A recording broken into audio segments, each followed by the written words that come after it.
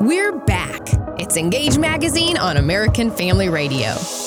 Hey, thanks for staying in there with us and making it to the next segment. We've got about 14 minutes in this segment. We're going to get as much in as we can with Les Riley. And also, before we do, our producer, Jeremy, has also been very productive and very active with his whole family and the pro-life cause. I've asked him to ask a couple questions, or to write down a couple questions to ask Les Riley.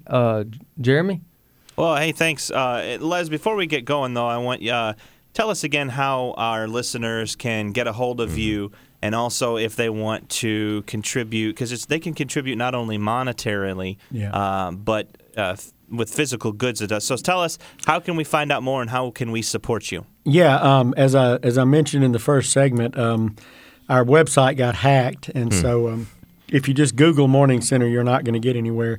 But if you go to Facebook and search Morning Center Memphis or The Morning Center Memphis, anything like that, that'll get you to our Facebook page, and it'll put you straight in touch with us. There's a lot of information there. And one thing that you mentioned as far as giving non-monetarily, we've actually got a post on there, second or third post today, about our baby store called Hannah's Closet. And, as our moms go through the process, we've got 6 to 9 months with them. We build a relationship, and we're trying to so they can earn points at every appointment. And at the end of their time period, we let them, quote-unquote, shop with their points, and so they get new baby clothes and diapers and all that kind of stuff. And it's really, it's a different form of charity because it's allowing people to have some dignity. It's things like that. And one of the things we really like about having the store is, when Mama brings a new baby home, whether she's poor, whether she's rich, she wants something new and nice and pretty to bring her baby in that she picked out. And so, you can contribute baby clothes for 0 to 3 months there. You can go to our Amazon page, and you can actually shop for stuff that will be shipped straight to us. And it's everything from something for Mom to rubber gloves for our doctors. So thanks if you'll go to our Facebook page, The Morning Center Memphis, everything's there, and you can get in touch with us that way. Now, Les, you said that you guys were hacked, which leads me to believe that not everybody out there is as happy about what you're doing as we are here at Engage. Tell us about some of the negative pushback that you've received from the pro-abortion community.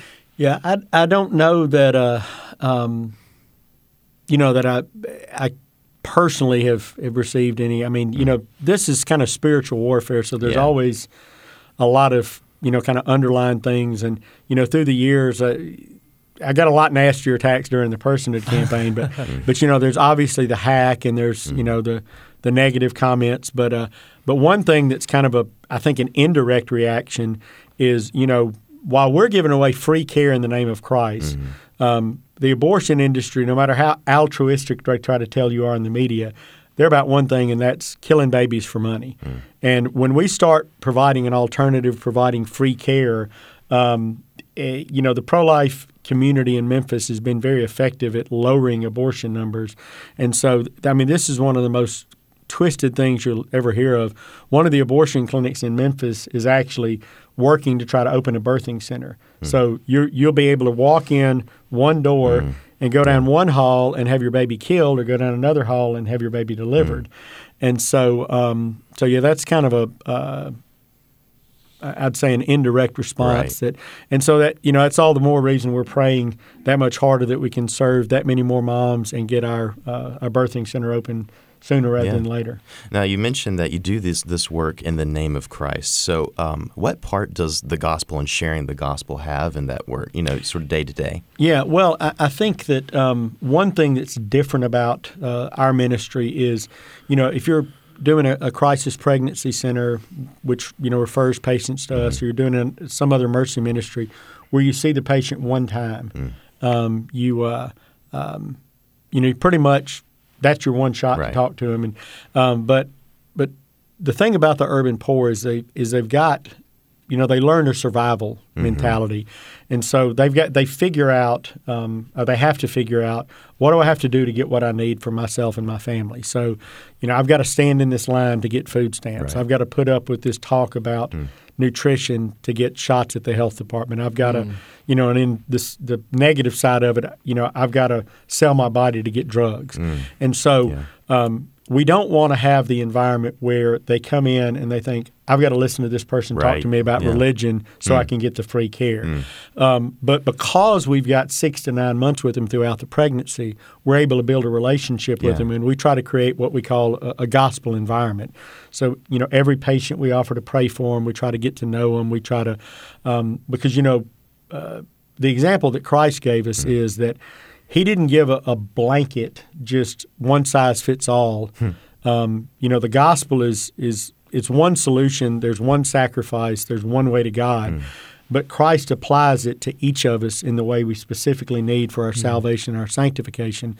So we attempt to build a relationship with the mothers, and I call it Grandma's living room. You go into Grandma's living room after church on Sunday or something. If you get there 15 minutes late, you just walk in the conversation. We want our patients to experience that level of comfort. Then as we build a relationship with them. The food's gone too if you're 15 minutes late. That's exactly right. You get the opportunity to just naturally have gospel conversations with people, and that's kind of the approach we take. And it seems so much more authentic than what you said, just that one time, one size fits all. And like I say, if you've only got one conversation with a person, sharing the gospel with them is the most important thing. But if you're going to have a long period of time with them, then you've got the opportunity to really more focus on them as an individual. The passage of Scripture that I thought about when you said that was 1 Corinthians, where Paul said, "I become all things to all men, that I may win some." His idea of being able to adjust and his lifestyle to fit, and make other people comfortable around him so that he could eventually share the gospel.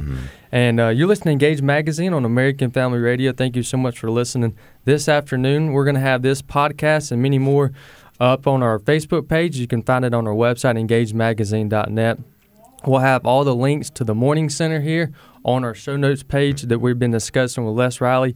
And also, you can go check out the latest articles on pro-life, and so many different articles up there from different perspectives, and we want to help provide them all because there's so many different areas and aspects when it comes to taking a pro-life stance. And we talked earlier about people not necessarily, having a great attitude toward what we stand for, but we know that what we stand for is God's written word, and we're grateful that people stood for us, or we wouldn't be here today. You know what I'm saying?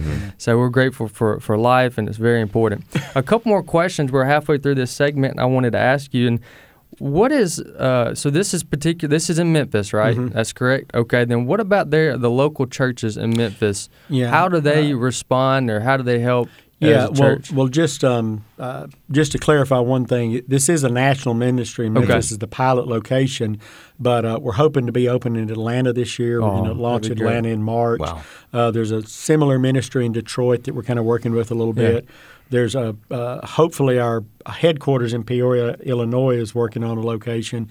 We're talking with people in Jackson, Mississippi, so it is going into multiple cities. Good. But your question about the local church, I'm glad you asked that, because that's one of the things that we really try to drive home. Jesus has an institution on earth for advancing His kingdom, for advancing His gospel, for helping the poor, all that, for discipling people, and it's the church. And so our role as a parachurch ministry is to be a conduit for the local church to engage people that they might not otherwise reach. So we have 3 host churches, then we've got a church that we partner with at Faith Baptist. And you mentioned earlier about caring for the women beyond the pregnancy. We partner with a ministry called One by One, which is a Titus II type mentoring ministry where they literally take one older Christian woman or one even younger Christian woman and pair her with a mom throughout her pregnancy and through the first year after the baby's birth, and that is, under the auspices of a local church. So ideally what you want to do is, when we're in a city, we want to find a healthy biblical church in every zip code so that a mom comes to us, we can kind of link arms with the church and hand her off to them so they can continue the care and discipleship past the But there's tons of ways they get involved. Everything from, church will have a baby shower for one of our moms. They may do one by one. They may send a volunteer. We've had mission teams come in and paint walls and build cabinets. And so, there's tons of ways that it's really funny. People will say, well, I'm not comfortable counseling or sharing the gospel. can I volunteer? And I say, you like playing with babies? We've got a lot of moms that bring kids with them. You can sit in the nursery and, Planned Parenthood says no kids, don't bring your kids to the abortion clinic. Yeah.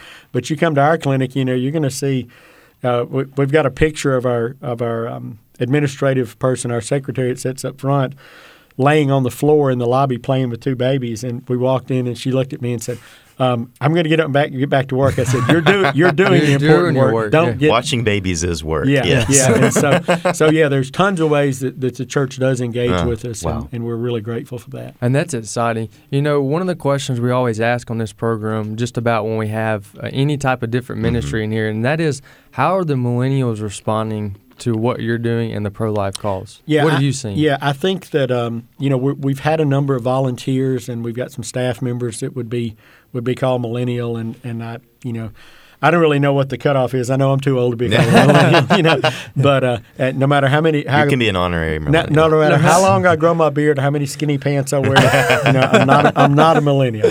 But if you can't tell by his voice, we'll make sure we put a picture up on our Facebook page. But I think.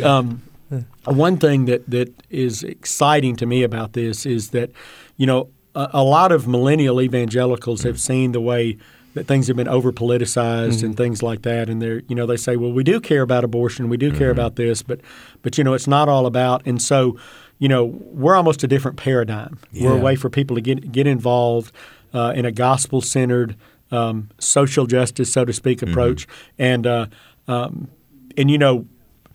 so we give people an opportunity to get engaged. So again, people can come in, they can counsel, they can help in the baby store, they can play with babies, and we do have a number of younger people that are engaged that way because abortion is ultimately not a statistic. It's not an issue. It's about life, and we are serving image bearers as individuals one at a time, and that's not just the unborn image bearer, but it's the mom as well. Yeah. And Joseph Stalin, I bet he hadn't been quoted in everything. Joseph Stalin, the communist butcher, said, "One death is a tragedy, 1,000,000 deaths is a statistic." Wow. And I think too often the pro-life movement gets into statistics and numbers, and the reality is Planned Parenthood looks at you like a statistic. We just passed the anniversary of Roe versus Wade. The pro-abortion movement looked at Jane Roe. That wasn't her real name. But now Norma McCorvey is a pro-life professing believer. And, Jesus cares about Norma McCorvey. Sure. Not what can I get out of Jane Roe. And so, I think the thing that's appealing to the upcoming generation is it's a way to get involved in this issue from a social justice perspective where, the term gets thrown around a lot. And when you say, particularly probably your age, well, you're pro-life, what are you doing for these moms? And what they really mean is, are you going to support more government social welfare programs? Wow. Well, I'm against government social welfare programs because I care about the poor. Right. And I've seen what 50 years of social welfare programs have done to the inner city family, families, to the poor, to work ethic.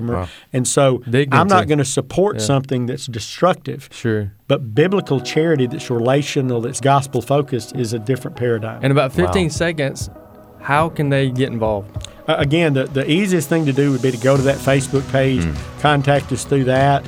And if you'll send a message through our Facebook page, The Morning Center Memphis, I see it, and somebody will respond to you that day and, answer your questions. Awesome. Great. Thank you so much, Les Riley, for stepping in and helping us with this topic and providing an alternative and a solution.